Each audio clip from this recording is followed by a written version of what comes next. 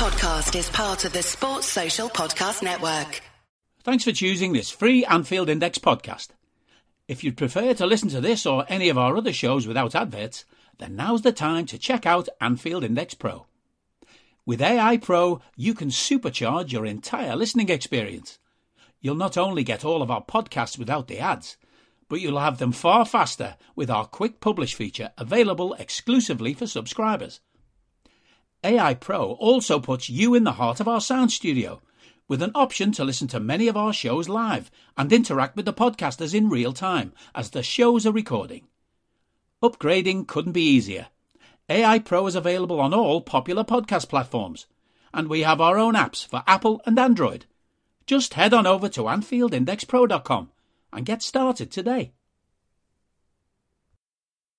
Hey guys, welcome back to the Euro Incision podcast, your stop for all things Champions League related. And my word, it's great talking about the Reds in Europe, because in the league it's been no fun. I have the pleasure of that as well. But 3-0 away to Ajax, quite a flattering result. And joining me on this podcast is the usual, the constant, it's Guy Drinkle. Guy, welcome back.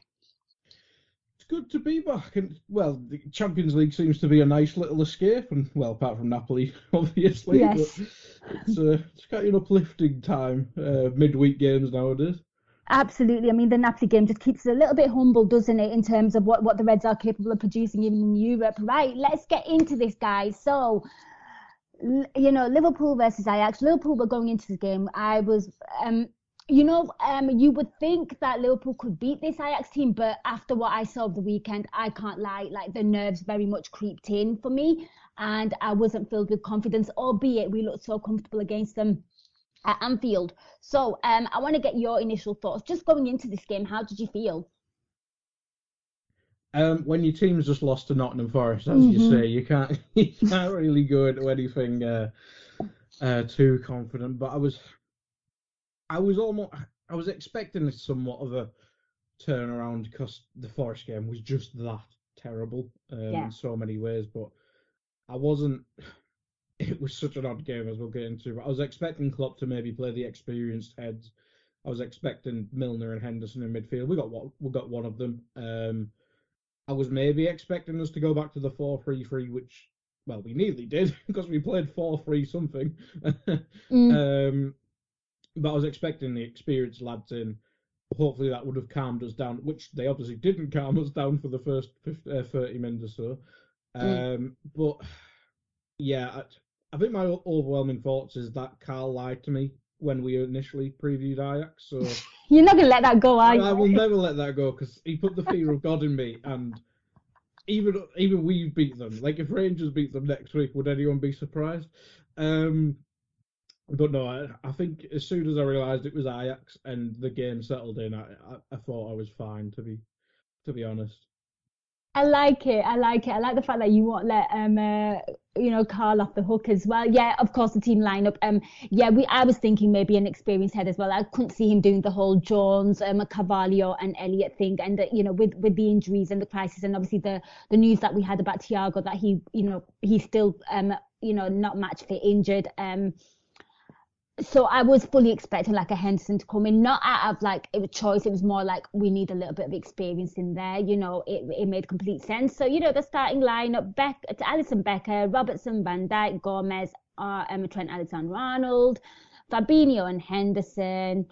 It looked like Elliott and Nunes out wide, Firmino and Salah central, but it was a bit of a strange setup. But let's talk about this game, because like you said, and you alluded to this, because it took Liverpool like 30 minutes to settle in, and my word, there were some early scares, and Berghuis, I hope I said that right, gave us a couple of early scares, taking that confidence from the weekend, because I think he bagged a brace for Ajax over the weekend. But there were some quite nervy, scary moments in the first 30 in the first 30 minutes. And what kind of things kind of stood out to you? Because obviously his chances were quite concerning to me. The fact that Firmino was really, really deep, we couldn't get the ball to our front men. We were really, really, I'd say careless in possession as well. We were like playing really loose passes, and when we get the ball, we'd play a dodgy pass to each other and we'd lose the ball again. It was just very, it felt very disorientated the first 30 minutes. Yeah, it was just general sloppiness, wasn't it? It was a mix of passiveness, sloppiness, and just a lack of quality, and it was just really odd. I mean, that Bergey's chance where he hit the post at the start, maybe that would have changed the entire game if that went in. Yes. Yeah, it was just it's boring talking about the midfield now because everyone sees the issues there. Yeah. But we had Fabinho, 80 yards of space, and no one else. It was like, I know he's playing like he's kind of broken at the minute, but it's like not one person on this earth could do that. Maybe Kante against Liverpool because that's the only time he's ever fit. But it was just really odd because Henderson was basically playing left wing, Elliot was playing right wing, and it was just so odd that basically everyone in the Ajax team was a midfielder apart from Broby, and everyone was just picking up spaces everywhere in that first 30 minutes, and we just got overwhelmed in that area, and they just kept running off the back of us, and I think we saw that quite often in that first part. But yeah, it was just even on the ball. I think the chance that just went wide of the right hand post when Trent tried a square ball, and it was just like, Trent, mate, come on. You're like, defending we can accept because you give us other stuff, but you're screwing up a 10-yard sideways pass, are you? What are you doing? It was just like, what is happening to this team in front of our eyes? And stuff like that was just. It's nice to see we can flip a switch and turn into a competent team, but to know we have this level in a must not lose game is it is bloody concerning. Because albeit I talked down Ajax there, they could have been 2 or 3-0 up, and then we weren't coming back from that. Yeah, you know what, nail on the head there, absolute nail on the head. And you're speaking about Trent there as well, and at one point they're on a counter on us 3 versus 1, and if it wasn't for Trent's kind of block, and I don't think he just threw his body in front of the ball, didn't he? But those moments were like pretty much game defining, because you're spot on. Because if the Berghuis, I mean, I do pronounce his name horribly, I do apologize, people, but if his chance goes in early, I think that's Liverpool's head's gone, like literally. And the home crowd, they're in some great form in the league. They want to get that, they get the momentum. They're on the front foot, and you look back now and you think, thank God they didn't go in, and you're absolutely grateful for it. But yeah, you're right, it was just absolute sloppiness as a whole, and obviously players weren't getting involved, and I felt like oh gosh, is this another game where we're not going to see much of Mo Salah? And it was quite concerning. And obviously Darwin Núñez was trying to put in a shift on the left. I think their player Timber was having a really, really good game. Brobbery, to me that is such a tongue twister, by the way, because I want to say Bobby and Robbie at the same time. But Brobby, was trying to cause Joe Gomez a lot of nightmares, and there was just a lot. And they came into that game with like a fair bit of confidence. They came out with how they wanted to. It wasn't, like you said, it was just passiveness and sloppiness from Liverpool. But after 30 minutes, and you touched on this, but then I kind of noticed that we kind of got like, we started playing passes to each other, and we were in their half, and that was a little promising, because before that point I think they had 5 shots and we had 0 shots. Yeah, we almost killed the game, didn't we? It was just like, right, lads, we'll keep the ball between our 5 defensive players. And it just seemed to give us somewhat of confidence on the ball, and it was basically baby stepping our way into the game. It reminded me a bit of Man City, that, I can't lie. Yeah, almost kill them with boredom type thing, which Man City do every week to everyone they're playing and everyone who watches. But it really was. It was just like, okay, we literally are struggling to make a 2-yard pass, as I said with the Trent thing, and we just passed it Fabinho, Henderson, Fabinho, and we needed that. We needed that. We couldn't just go. Yeah. We just couldn't go from that to Mo Salah's pass to Elliot later on. We couldn't just make that instant click of the fingers, we're mint again. So it was nice to see us take control of the game, because we know how Ajax play. I mean, I don't want. We obviously don't watch them week to week, but we know Eredivisie Ajax they dominate every game, I presume. Hmm. So to just take control of a game like that, kill it like that. Then the last 5, 10 minutes of the half, we start getting the chances. Obviously, we had the goal itself. Let's talk about the Yeah. goal. Come on, then, talk to me about that because you know what, it went in and it was absolutely delightful. I mean, Hendo there, the outside of his foot, Mhm. just hooking it in. Mo Salah dinks it off the keeper, but defensively it was an absolute shambles. But it felt like it came out of nothing because I wasn't expecting that kind of quality from Liverpool, given how they were playing. Like you said, they were taking baby steps and then they just turned that switch on. Yeah, absolutely, absolutely. And I don't know where their defence was. Yeah, oh my God, yes. But Mo was just like, "Am I offside here?" Champagne uh, defending and one can relate to it. yeah, absolutely, absolutely. It was just strange, but it was really nice by Henderson. Yeah. Um, Nice show of strength by him because he has been starting to get knocked off the ball quite a bit in recent times. So I can't remember the defender. I think it was maybe Sanchez by position, at right back. So he just kind of spins him or just bullies him off the ball outside the foot pass.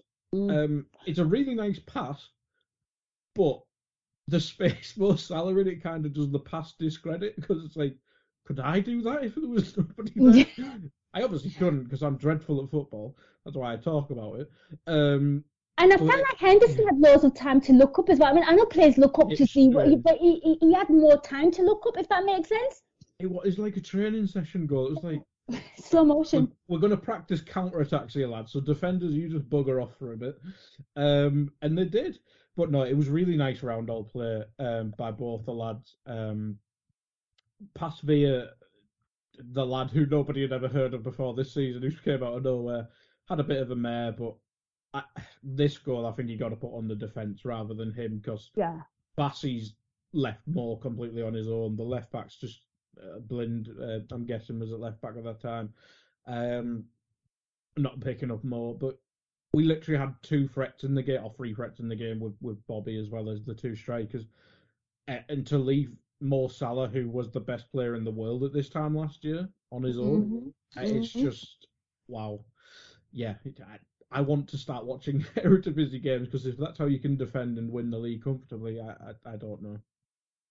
Yeah. Oh, yeah. Absolutely. Or just goes to show that where would Ajax be if they were actually situated in this league?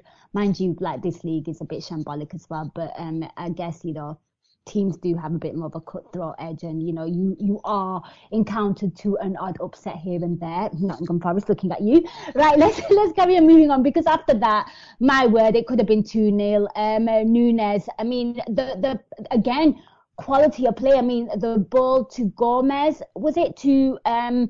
I Robbo to think it was to Firmino? Robbo, yeah, Yeah, yeah. Robbo to Firmino. Firmino just plays his beautiful square pass, and Darwin Nunes, my word, I mean, what an absolute sitter, like a tapping for him, and obviously it clips the crossbar. And I want to get your thoughts on this. I want you to talk about that because I've got a little question for you here. Which one was worse for you, that one or Sitan's sitter for Shakhtar? Oh God. I was actually debating this. I'm not a guy. Oh, that's a tough one because they're both dreadful. It's got to be the Shakhtar one. Yeah. Like the to be fair to Darwin, like, not to be fair, he should have scored a million times out of a million. Um, the Shakhtar one is the He had no worst defenders for around him, didn't he? yeah. He had no one around him. It wasn't even coming at him at any pace. It's just the Yeah. worst first touch I've ever seen in the history Yes. of football. Yeah. And it's a first touch that becomes a shot, Yes. which becomes a goal kick. It was just, oh God, that was just fantastically dreadful. But no, Darwin should definitely have done better here. To be fair, it's a maybe Bobby should have shot. To be fair, but it is Bobby. You kind of have to expect him to pass in these situations nowadays. He did Um, get a bit greedy for a bit though, didn't he? He he started did. taking on shots. He Yeah. did. He did. He loves that. When he gets fed up with people missing, I think he just goes in one of them. Yeah, but Darwin just has to score that. And the way the game was going, I think everyone would have wanted the 2 goal cushion because, well, obviously you'd want the 2 goal cushion, but unfortunately fixes his mistake by taking the harder chance later on, which probably is going to be a No, story of him.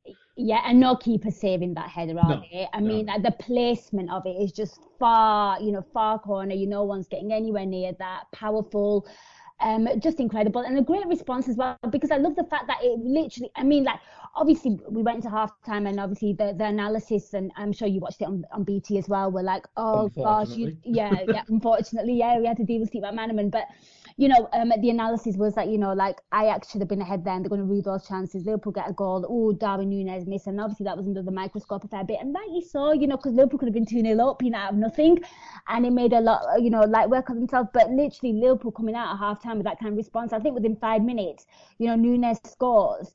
And, I love the fact that he gave an instant response straight away, because I feel like sometimes when those kind of things settle in, I don't know the psychology of a player, but if you cock up in life and you're hanging on with it for quite a while, it's great that he kind of responded straight away. And just talk to me about the player's performance, because I felt like he's a little ball of energy. I know he did that little stupid little dive thing where I was a bit frustrated with him because he didn't, Oh, God. like that's a bit embarrassing. I can't lie, I was a bit embarrassed by him by that. But as a whole, he is just, his agent's chaos. He's just, what is it called? Is it a whirling dervish? It's sort of kind of what it reminds me of. He's just mental. It's just he only has one speed, and it is sprint as hard as he can. So he's probably going to get injured every game or so, because he'll just, I don't know, he might just have titanium South American hamstrings that are never break. No, he just doesn't have an off switch, does he? Like, he's going to be one of them relentless players that seemingly he only has two levels of play. He's either phenomenal or dreadful. It's just, obviously we will find a middle ground with him, but in the early stages of his Liverpool career, he's just one of them where he either looks like one of the best players in the league, or he's missing an open goal from like 2 yards out. Yeah. It it's weird because I I'm takes one of my WhatsApp groups. I'm taking the bit saying I don't rate him and stuff like that. He's clearly gonna be mint for us. Like, the finishing is weird at times, probably the right word. Um, but then he'll pop up and take half volleys from 35 yards out with his weak foot, and it's like, wow, what are you doing? How have you done that whilst missing a tap in, basically? But I think everyone's seen the numbers. I think he's got more goals than Gabby Jesus and about 500 less minutes or something like that. Obviously, very different players and different roles, etc. But the numbers are there. It's just about fitting him in the system, getting the off-ball stuff. But we saw he played centre back he tracked to centre back Yeah. yesterday at some point. It's He like, did, he put in defensive shift as well, didn't yeah, he? absolutely, and that's what you want to see. Obviously, you want to see the intricacies of pressing and all that jazz, but I want to see that from every Liverpool player at the minute, just not the new lads as well. So I really like him, and I think I said this after the Rangers game, where I said just roll with that front three at the time, but I think it was Jota that went before his injury, obviously. Yeah. Um, I want to see Moore and Darwin just keep playing together. Obviously, Bobby's our only other forward option at the minute, and we don't have loads of options on the right wing. But if we play this diamond-y thing, whatever the hell it was, I think you got to pick them two, and then whoever behind. Bobby's definitely the best option, but you've got Carvalho as an option there. Elliot could probably play as a 10, but he's probably needed in midfield. We've obviously got Naby back, Touchwood, uh, Ox back, who can play in any of them positions in midfield. So we are starting to get options back. So hopefully that limits Moore's minutes at right mid, because it just isn't him. So get them two together, and I think that'll be a really good partnership. Um, I don't think they linked up too much yesterday, but we've seen in the past they can link up. But no, I really like Darwin. I just want to see more of him, because I think he just gives us something more unique. Because even his header, like, we targeted Ajax's set pieces in the first game. Obviously, we had Matip, who's 12 foot tall, and he got the winner. But Van Dijk bullied them that game. Matip bullied them that game. But in this game, Van Dijk's not allowed to score headers anymore, seemingly. But Darwin is just massive. He's like, he's one of them where he's not built like their striker was built like a tank. Yes. But Darwin just seemed to uses height better than he did. I think he bullied Gomez, to be fair to him, but Darwin used it more effectively, obviously, with the goal. But yeah, I just want to see more of him. It's probably my answer there. Yeah, I think Brodbury kind of used it more as like a 90s forward, in my opinion, like being physically and muscular, as for Darwin was like trying to beat people with pace and trying to take Kevin Davies vibes. Yeah, do you know what I mean? Like, so I know what you're trying to say there, where you can be physical, but it can be completely different in a sense. And if my memory serves me correctly, I'm pretty sure Darwin Núñez scored the header, the winning goal, the header. To knock them out, yeah. Yeah, to knock them out. So, nice little deja vu vibes for him and them there. But obviously in our colours, and we'll take that all day, every day. Right, we might as well talk about the last goal as well, and then we'll talk about some of the players that impressed you. I mean, talk about taking them to to putting the sword to them, because pretty much straight after that, Elliot with an absolutely delightful goal. I mean, I'm not gonna lie to you, lovely ball by Mossala, by the way, to find Elliot in an advanced position, and Elliot just runs off, and such a tight angle, and for him to kind of beat keeper near post and just smash it past him. I mean, I guess the keeper went down a little quick, but what I kind of noticed with Ajax, and I noticed this in the Napoli game as well, where their defence tends to shut off when they go behind. Certainly in Europe, I can't talk about them in Eredivisie, but I feel like their defence is a bit questionable. Are you that person who has everything? The coolest merch and those must-have fan threads? Well, over at our Anfield Index shop, we've gone that extra mile when it comes to pimping up your Liverpool collection. From our popular range of bespoke design t-shirts, sweaters, hoodies and hats, to our signature edition mugs, prints and coasters, all provided with fast worldwide shipping. We have something for every red. We also stock official LFC merchandise and are licensed with the Premier League and UEFA to sell official iron-on shirt badges and sleeve patches.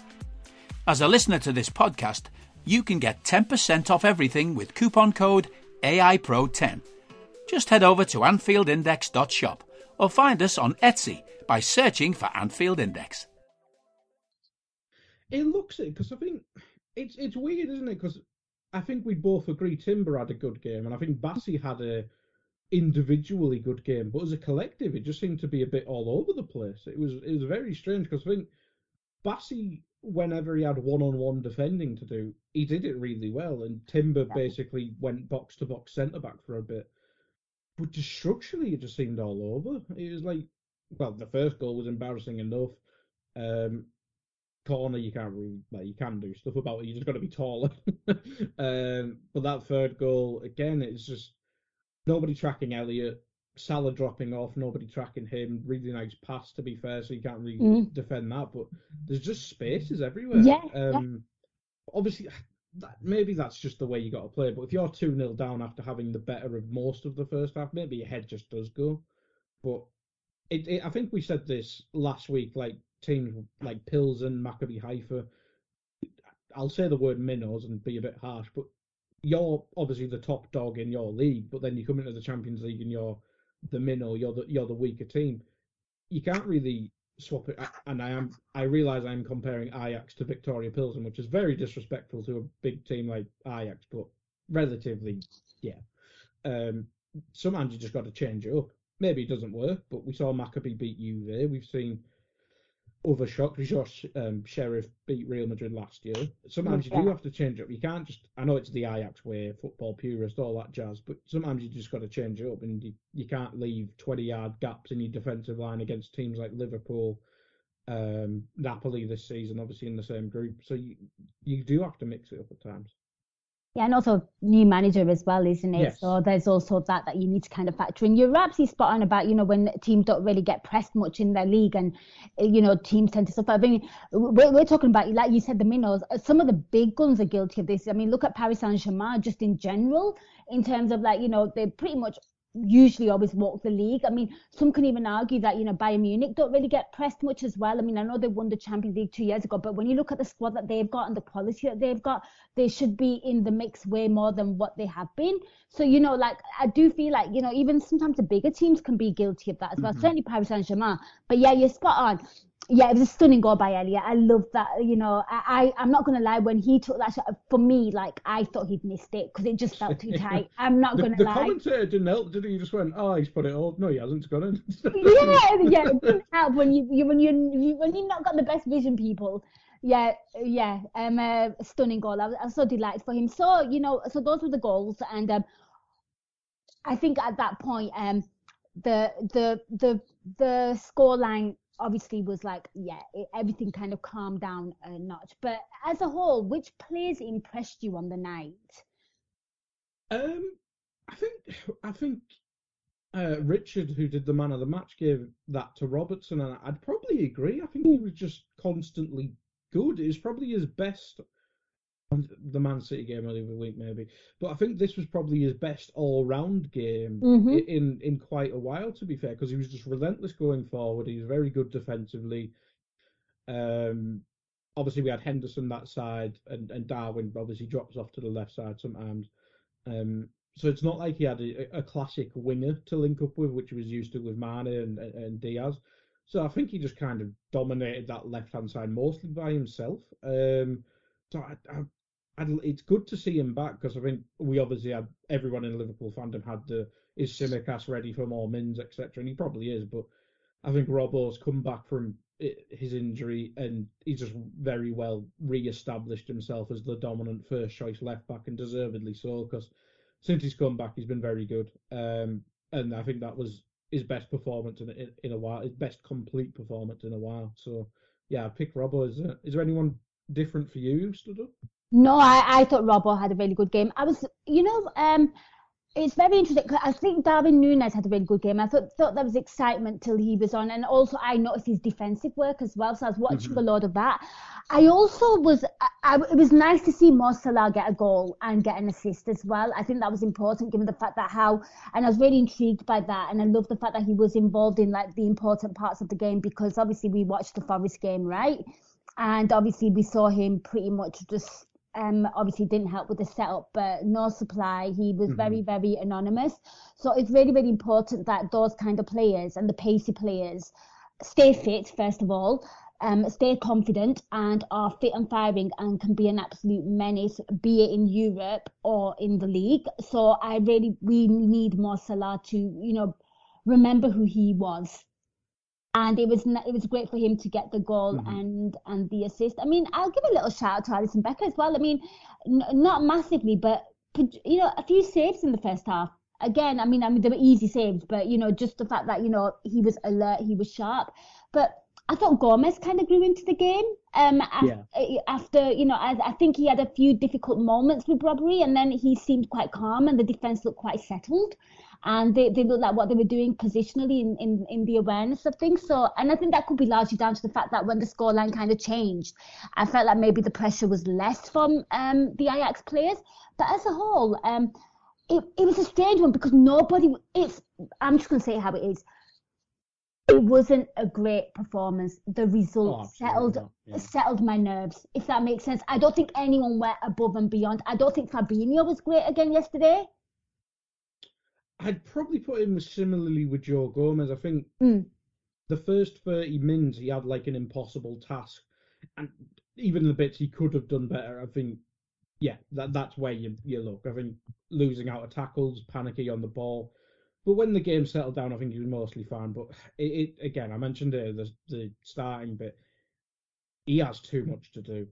Yes, even Fabinho from 3 years ago, when he was probably the best holding midfielder in the world at the time. He had Ginny next to him as well, didn't he? Yeah, exactly. So we had I don't think he could have done that, done the job we're asking him to do. It's not just this game; it's this season. We're asking him to do too much, and he's never been the most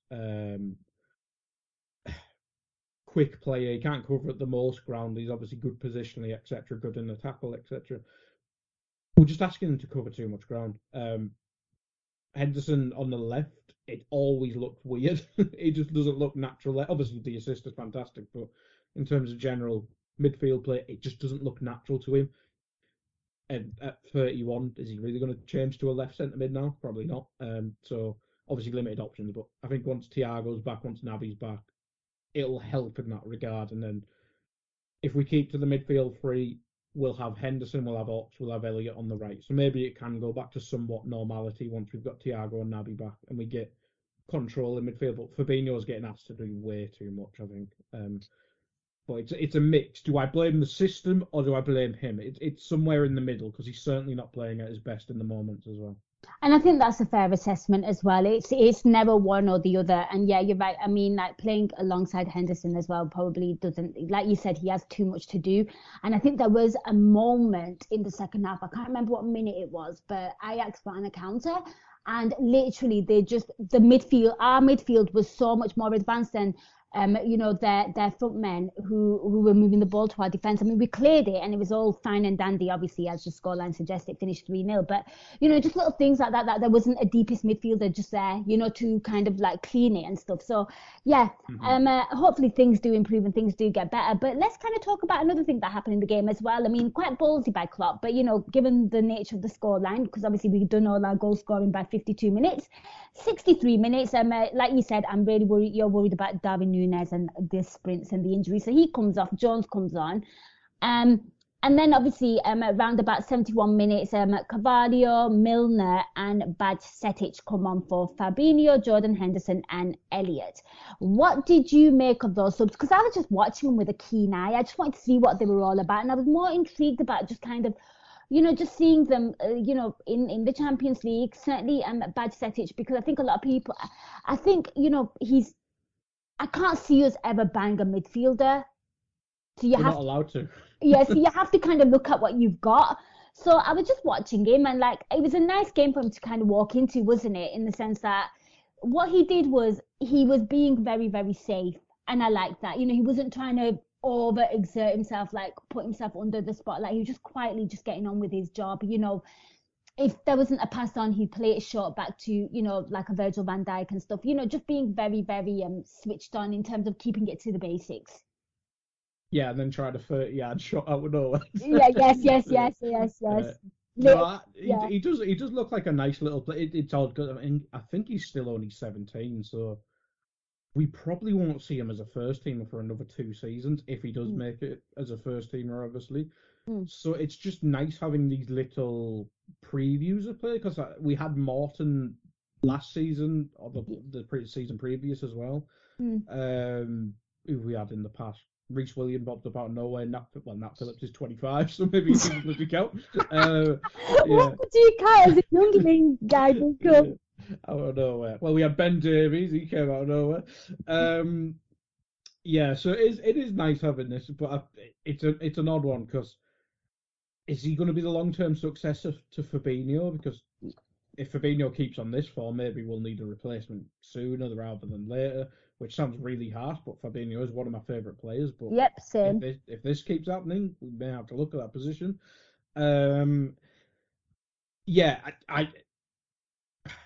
It's just the low socks for me. The low socks are just, he's got peak confidence to pull that off. He's watched Thiago in training. The low socks, the nice kit.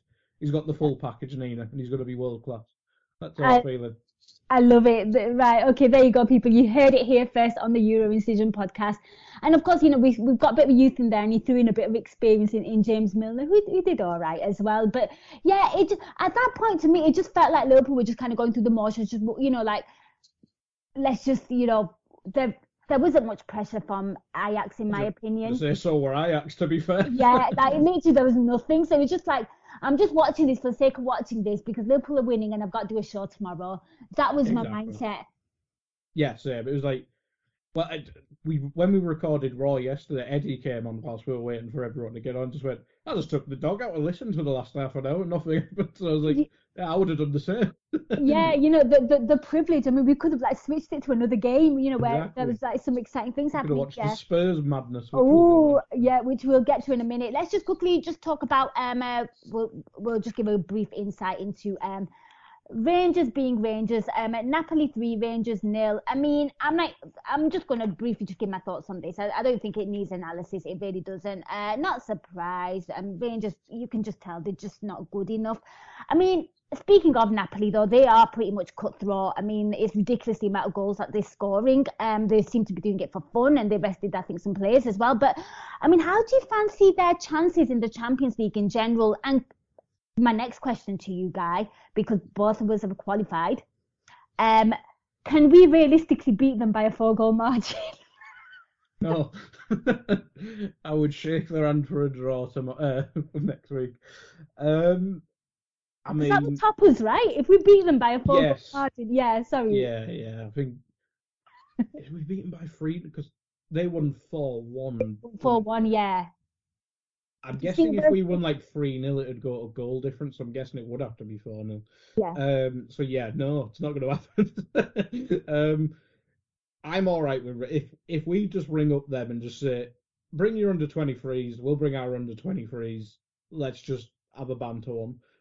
We'll be on ESPN 4 or something like that in England.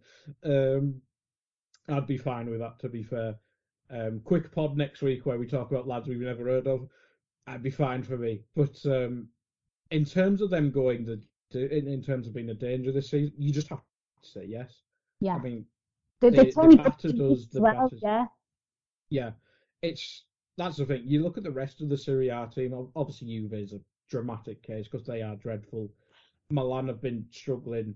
Um, to be fair, Inter are doing well. They got through a difficult group. But the way they've just kind of swept aside this group, which was a difficult group on paper, because Mm. albeit Rangers lack of quality, Ibrox is still a difficult place to go, and I'm sure they went there, as did we, to be fair, and just absolutely tonked them. They're so dangerous. I mean, Georgian lad name I can't say. Kvaratskhelia. Yes, him. I've put some practice into that. I can't say John, but I can say Yeah, Kvaratskhelia. it There was you go. absolutely. So they've got him, Simeon. Oh my God, what? Raspadori. They've got Yeah. some good players. What's the Fulham midfielder called? I can't bloody remember his name. Oh God. Not Kessie. Oh gosh, his name's on the tip of my tongue. Oh my God. Oh my God. I know who you mean. Oh, he was. Oh, fuck's sake. He scored last week. Napoli midfield.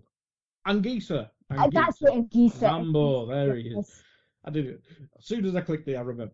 Yeah, he seems to have taken a really big jump and very good. They've got people like Ndombele just there for fancy And they've goals. got a Even quiet midfielder like Lobotka who just quietly just gets yes, on with it, absolutely. like who just goes unnoticed, but he's so instrumental in what they do. Yeah, I have to agree with you, Guy. They look like a really fun team. I mean, like it must be great being a Napoli supporter right now. That's Mm. all I'll say.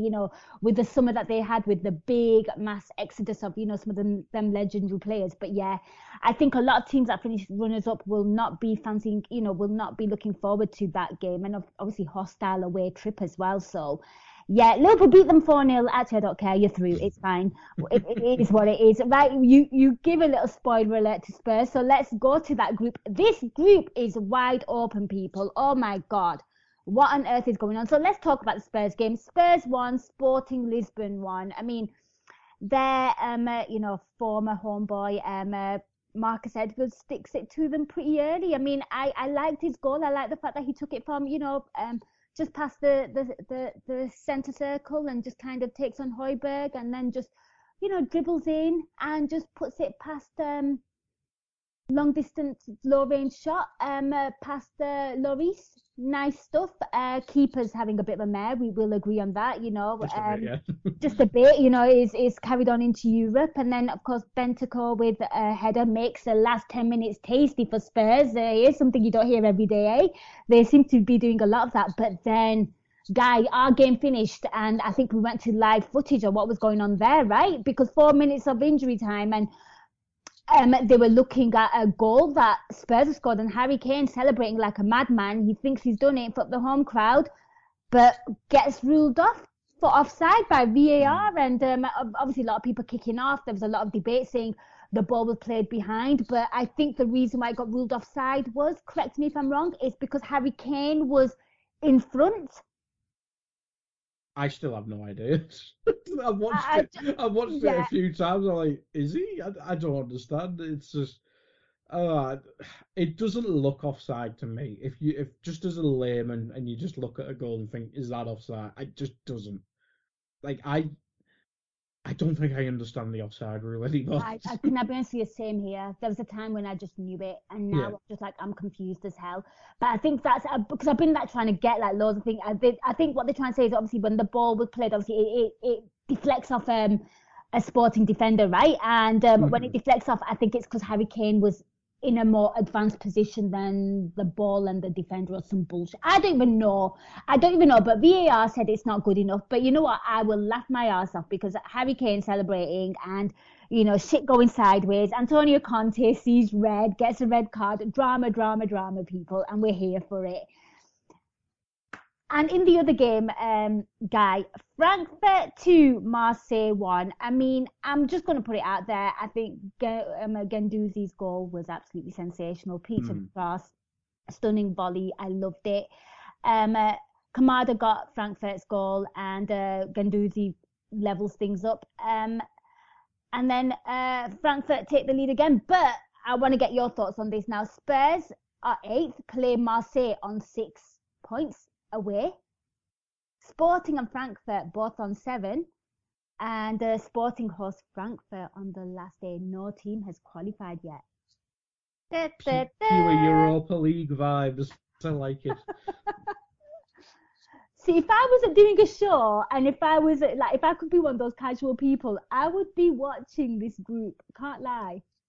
Oh God, yeah, you definitely would, because this is just the one where everyone just went, nah, I don't want to go through. You go through.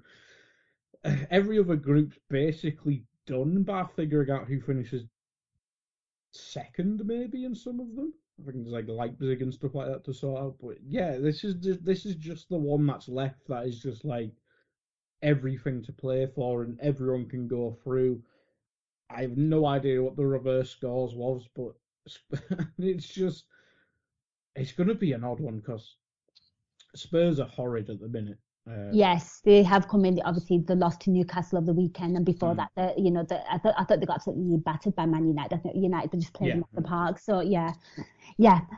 Spurs doing a Spursy, and will they do it on the last game day of the Champions League? Watch this space, people.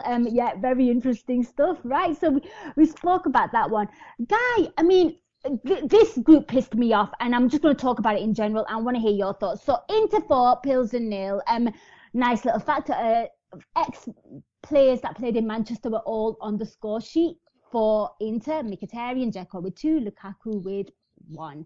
I did my research there, people. Analysis. But yeah, it finished 4-0. But you know what really pissed me off about this guy is the fact that it was the early kickoff, and we knew whatever happened would impact how the Barca score and the result as well, because obviously like Barca were into that game, and they are hosting Bayern Munich. That should have been a tasty game, throwing everything to it, and they come out knowing that they're out of the Champions League, and that kind of pissed me off a little. I know you can't really deal much with the scheduling, but that I feel like that just pissed me off, and I can't imagine the psychology of the Barca players as well, like going out, having to play Bayern Munich, and you're like, well, shit, we're already out. Like, I don't even know, like, does that even affect their... I mean, to be fair, they had 0 shots on target. But I was going to say, when I was watching the highlights, there was one Barcelona highlight, and it was the called off penalty, and I was like, good Lord, what was happening here? But did that vex you as well? Because that on paper seems like a really tasty game, doesn't it? Like, this was the group of death. The Barca Bayern game, like, if there was like not that shadow over it that Barca are out because Inter won, you look forward to that kind of game, right? No, I do agree. I think if you're looking, Champions League's built on drama. It's basically Coronation Street for the masses. Yes. It really should have been at the same time, because it puts pressure on. Maybe Pilsen get an early goal in if it's a later kickoff or whatever, and then crowd gets up, Barcelona fans get up. We've all seen them scenes, whether it's the Premier League or whatever. You've seen one set of fans in a different stadium just all go mental, the others on the verge of tears. That's the kind of stuff football's built on, and they're the memorable moments. But just for Inter to just go 4-0, and then Barcelona trot out a team with Marcus Alonso at centre back against Bayern Munich. Aye, Jesus. Choupo-Moting doing bits and Sadio Mane. It's just, I can't believe I know. all the stuff Barcelona have bought. Marcus Alonso playing centre back. Bellerin as well in the defence. Oh my god. Ah. Oh my god, what a horrendous team. To be fair, no, playing that team by Munich or winning whatever the hell was happening, screws rather. Jesus Christ. Yeah. That is dreadful. It is absolutely dreadful. Right, let's I mean, like, it's very strange, isn't it? Like, teams like that are going to be in Europa again. And obviously, we'll talk about which teams make Europa next week when everything's like final. But obviously, their fate has been decided. And Juve as well, potentially as well. We'll talk about that group because that's a bit wide open as well in terms of both teams can finish top and both teams can end up in Europa in Maccabi Haifa and Juve. So that's quite an interesting one as well. Right, Atletico Madrid, Leverkusen. 2-2 it finished, but again, I think for me, the drama was at the end, right? Penalty after the final whistle had gone, because VAR was checking it. Carrasco penalty missed, obviously keeper saves it. There was a follow-up shot from Sula. He rattles the crossbar, which rebounds back into play, and then another player just fires it wide. But Atletico Madrid, man, and a Leverkusen, I mean, nice to see Xavi Alonso, maybe having some kind of stamp on this team. It's just now that's what football's about. Is after the final whistle. Yes, the drama. That's what we need. That's Coronation Street times a million. Oh God. It's just. What can you say? I was going to bring him up later on as my Alvi Moreno play, but Carrasco, man, misses a penalty, then blocks the rebound of his own player.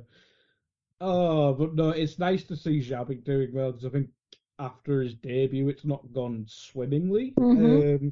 But it's nice to get somewhat of a big result. I think they are out, but they can still get the Europa League next week. I'm not sure which way they're playing, but I think I've got those notes here. Yeah, and of course it finished Bruges 0. Oh my God, last week they were still to concede in the Champions League. Porto 4. So that group is, as things stand, Guy. I think I made some notes. Right, Bruges top it with 10, obviously. Porto second with 9. Atletico 5, who go away to Porto. Need a win, but a point will do if Leverkusen lose or draw to Bruges, who are currently on 5.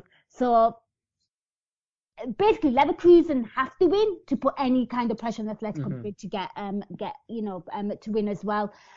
But you were talking about your player of Thiggy, and yours was Carrasco. Mine actually was Diogo Costa, the goalkeeper for Bruges, because obviously Porto make it 1-0 and Bruges get a penalty.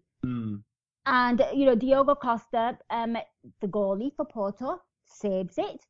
They have to retake it again because a lot of Porto defenders kind of encroach the box, so they have to retake it, and he saves it again. And I think that's very, very crucial because important time of the game. I like that. That was a nice little thing. I was quite impressed with some keepers. I'll speak about another one in a minute. But yeah, so those were the games on Wednesday. Guy, on Tuesday, we have the luxury of just kind of randomly watching one game as and when we can. And I want to go straight into the one I watched. Because like you said, some of these are full-blown conclusions. So I went to the Juve game. 4-3 it finished against Benfica, but can I just say something? That result and that scoreline so flattered Juve is actually disgusting. I can't even lie.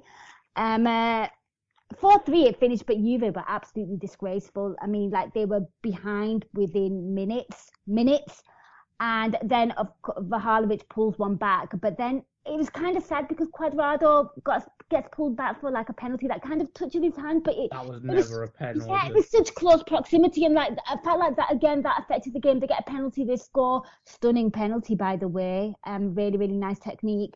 But I think then at that point it was like game over, and they go into that half at 3-1, and then obviously it's 4-1, and then Juve pull on some kind of comeback, but I think the scoreline massively flattered Juve, because for me it felt more like Benfica just switched off in those moments.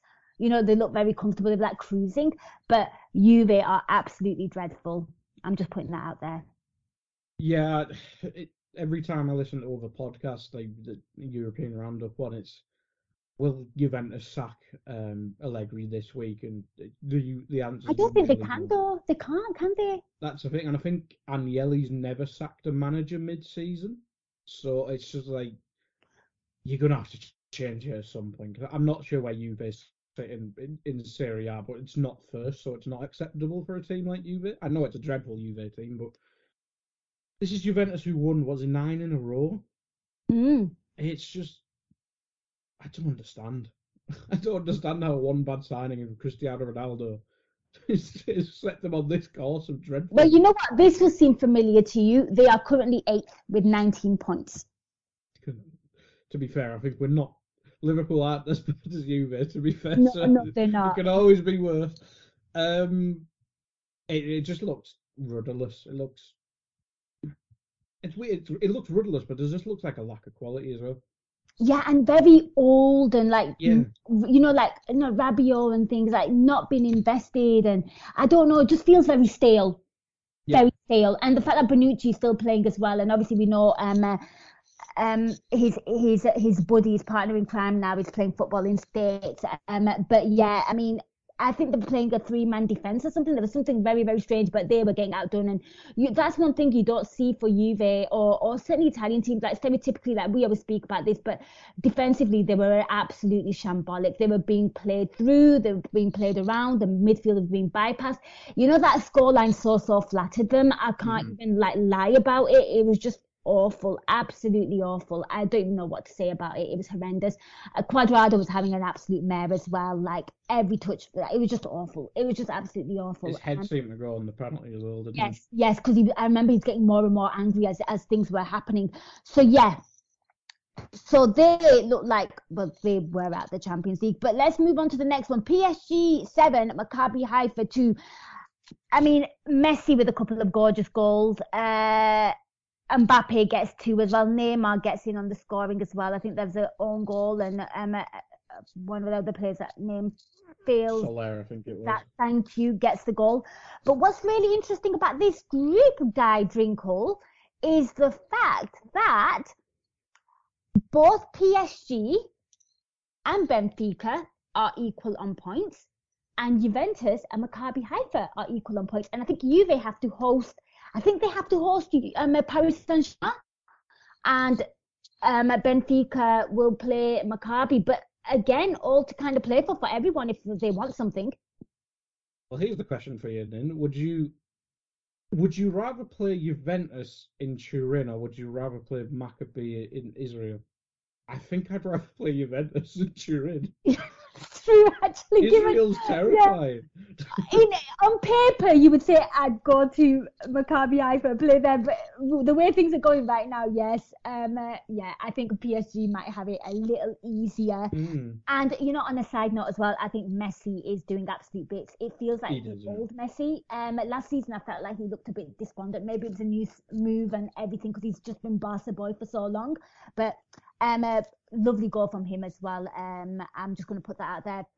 For me, that was probably the goal. The one that he takes from the outside of his foot on the right hand side. The first one that he scores, stunning. To me, that's just vintage Lionel Messi. But yeah, so that's that group. Guy, which other game and group do you want to talk about? Because I thought this one was really, really interesting, and I'm talking about the game for Chelsea. I mean, they won 2-1, right? Yeah.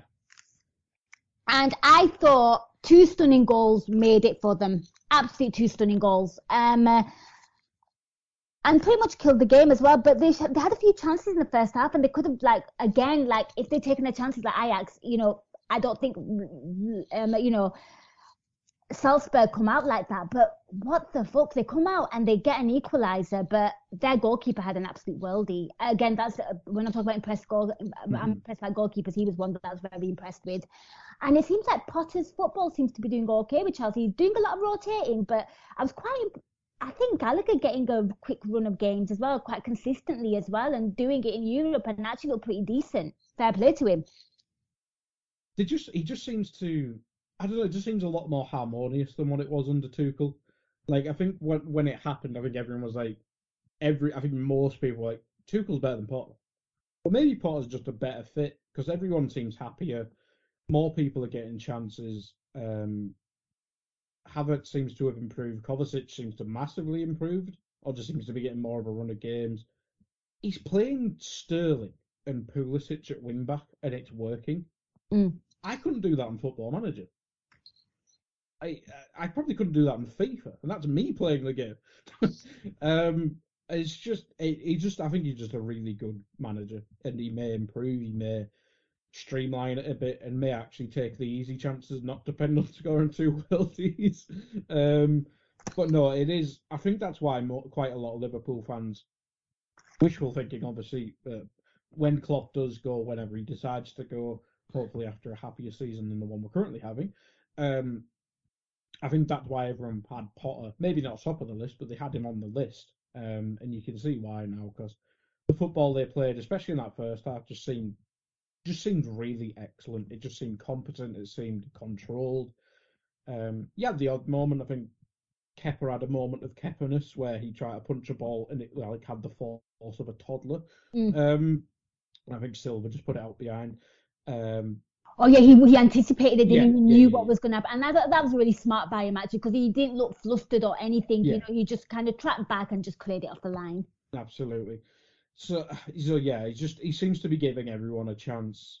Gallagher, who we know had a really good season at Palace, he just seems odd. Like he seems versatile enough to just play. He could probably make him into a wing back. He can play in midfield. I think he played as a 10 in this one, going off the lineup. But then you've got people like Mount's improved. I think everyone just seems to have improved. Sterling's playing wing back and he looks better than he was under Tuchel. It's really good to see. But to be fair, Salzburg in the second half improved quite a bit. Okafor looks like a good player. I probably pronounced that wrong. The lad who scored, he made a goal line clearance. Adamu, yes, he scored and then did a goal line clearance. Yes, he did. That's a shout out as well. The goalkeeper, my word, some of the saves. He was excellent. He was really, really good. Beaten by 2 excellent shots as well, where he did. Unsavable. That Kovacic one was my goal of the round. Didn't it remind you of Liverpool though? That's why I hate it. It did. I think the Liverpool one was more extreme because it just came out of nowhere. But this one is maybe that's just his goal. He's just spooning stuff with his weak foot, and it looks amazing. But maybe it is just a fluke. But it's odd. It looks rare. That's how I'd word it. Because the Havertz one is like nice, but I see that like every weekend. Whereas the Kovacic spooning one with his wrong foot just looks so weird. It's excellent. But no, Kovacic is, I think a couple seasons ago, everyone was saying he's one of the best midfielders in the league, and he's probably getting back to that level now. So that's good for Chelsea fans. He's just the ideal Klopp midfielder, which is really annoying as well. Yeah, don't hurt us anymore, guy. Yeah. Enough. We're not getting anything. Well, we'd like to be proven wrong. Right, so listeners, just so you're aware, Kovacic's goal is Guy Drinkle's choice. Mine is Lionel Messi's first goal against Maccabi Haifa.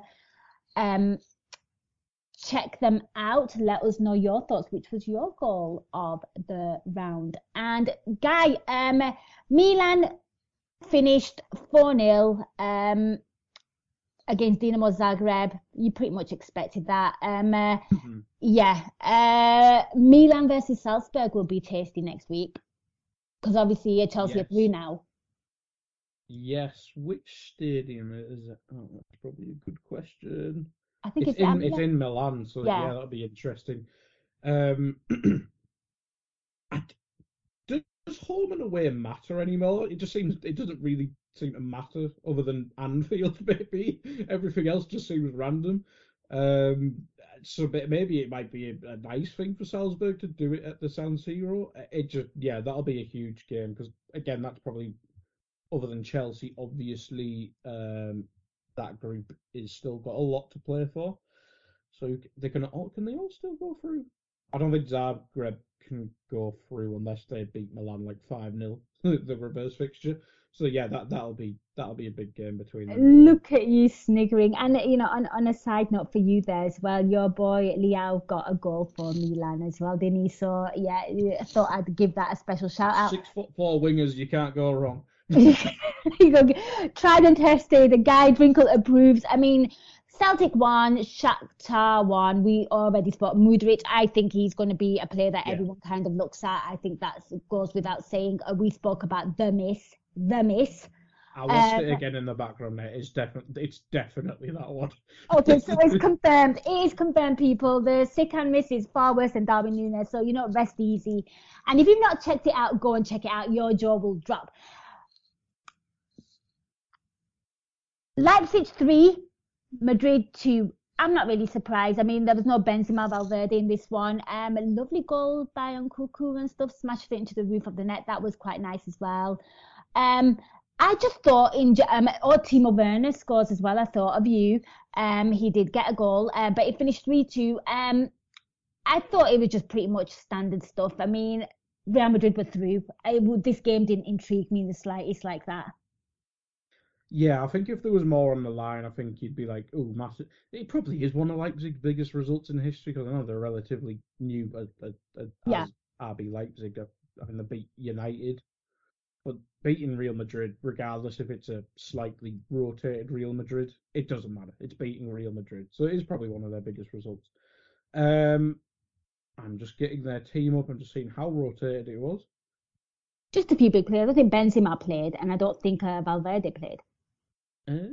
Yeah, basically, and Alaba wasn't there as well, or Carvial. So a bit of it wasn't exactly like they played the under-23. So yeah, it's a big result. It's a big result. Look at me downplaying because I'm so unimpressed, and look at Guy Drinkle there bigging up. But yeah, and also the new manager as well. So new manager, Rose doing quite well there for Leipzig in the Champions League. What is the state of play in that group? Let me just quickly check. Table.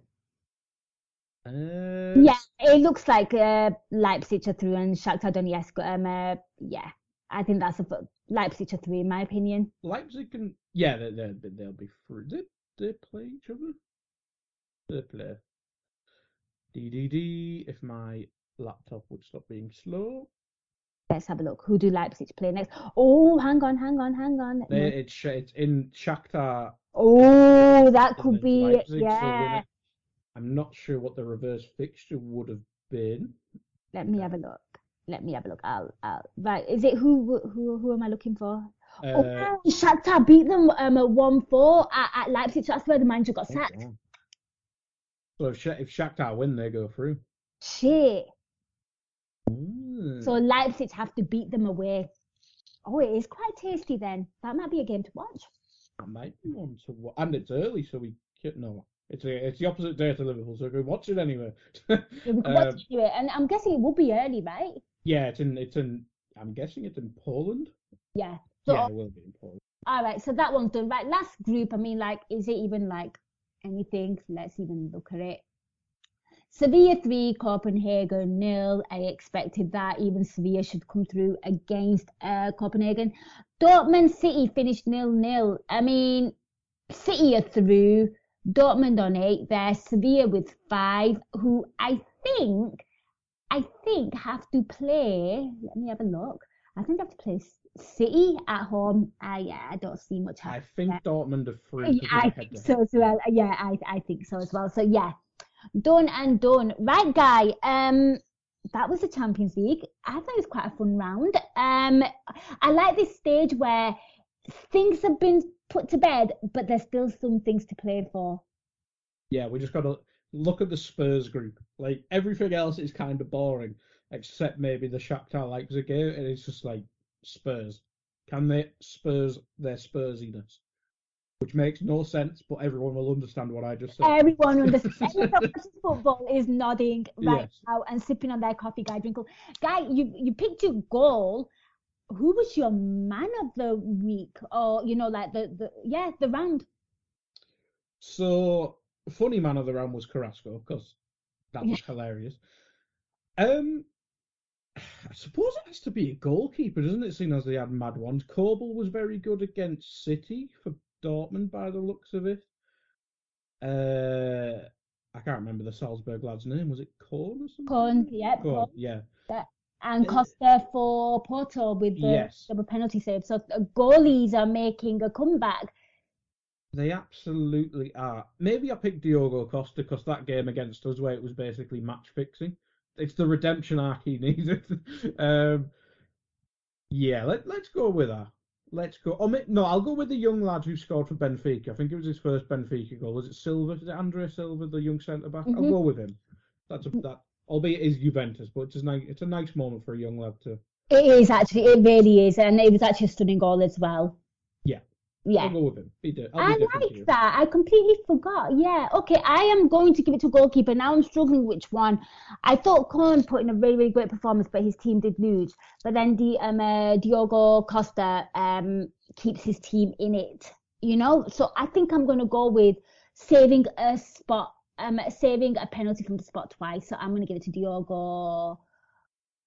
Diogo Costa, although he wasn't technically the best player on the pitch for Porto. So there you go, people. So yeah, that's my hipster shout. Right, Guy, we are pretty much done, and we've done it in quite good time as well. Normally, you and I ramble forever. I mean, is there anything you want to get off your chest on the Champions League? Now's the time to do it, because then you can't speak about it again, ever. Well, I can speak about this because it'll translate into the Premier League as well. Mahrez is kind of finished. Oh, penalty miss, right? I don't know why he's ever allowed to take penalties again. That when you're not 4-0 up, because that lad, he got a new. I think when people say gets a new contract and relaxes, I think we're looking at Riyad Mahrez there, because he has done nothing this season. Because he is in one of my draft teams. He has done nothing. I think I binned him for like Ollie Watkins or something like that, which sums up how his season was. Yes. Yeah. He got in over the weekend though, didn't he? Came through for you. To be fair, I think I then binned Watkins for Scamacca, so no. Oh, and Scamacca started doing well, or did you bin him as well? Good. Okay. I blame Gerard for that. So yeah, absolutely. Nice. Okay, that was really, really random, but yeah, Mahrez, not looking. Yeah, I have to. Yeah, missed a penalty. He did that against us once at the beginning of the season. I remember. He did. Good times. Good times. Right, guys, that is the Euro Incision podcast. We hope you enjoyed it. Join us again next week, where we will be, it'll be the last time we're discussing the groups and who makes Europa League, and, our final say on the whole situation and who we would fancy in the groups, in the knockout stages. But guys, thank you so much for listening. Guy, before I let you go, I mean, they know where to find you, but in case you live under a rock, where can people find you? So at Guy Drinkle on the Twitter machine, I will be tagged in half the stuff on AI, unfortunately for you. Although no, Trev's back now, so I'll be less of me, which is always good for you people. Never. Right, carry on. Rate Don't Hate. I'm gonna say we'll be back because I'm not hard, hosting. Isn't it? It is. It was weird because doing Raw then Rate Don't Hate, it almost felt like I'm doing the same show twice. So I kind of put it on pause, but I'll try and bring that back. But other plug, we've got loads of, we're trying to redo the writing side of the site. So there's loads of new writers, there's loads of new content. And if anything's wrong, go shout at Sam Maguire is basically my shout for that. It's not my fault, it's his fault. So check out all the new writers and new content. And Stephen Smith has written about 70 articles in about 2 days. So check all them out. Yeah, and old school people who follow the AI will be very, very impressed with Steve Smith's input there, because he's giving Sam Maguire room for his money, because everyone knew how many articles Sam Maguire used to put out there. And you know what, just a quick one on Sam Maguire. For me, he produced the tweet of the night. Did you read it? I probably didn't, because I had to jump straight on Raw. Yeah. No, he did it whilst okay. Darwin said simple tap-ins are for Norwegian robots. Oh, I did see that. Yes, that's fantastic. I love that. Darwin doesn't do simple. Yeah. That's why we like him more. Yes. Right, guys, for my part, I will be back post-match with the Nina Carter Show. Do check out all Guy Drinkle's content, and head over to our articles. They're phenomenal. And We will be back next week talking about Europe again, which will be fun. So yeah, take care. Till next time, up the Reds. We hope you enjoyed listening to this Anfield Index show. Please be sure to subscribe to our channel so future podcasts find their way to your device automatically. There's nothing quite like fan engagement, and we'd love to know what you think of anything discussed on this show. The best way to get in touch is over on our free Discord community, where both podcasters and listeners debate the hottest LFC topics 24/7. Sign up free now at AnfieldIndex.com/Discord. You won't regret it. You can also follow us on Twitter at Anfield Index and find us on Facebook by searching for Anfield Index. Oh, and before you go, we'd love it if you could leave us a 5-star review on your favourite podcast app. It only takes a couple of seconds, and it means the world to the people who create these free shows. Sports Social Podcast Network.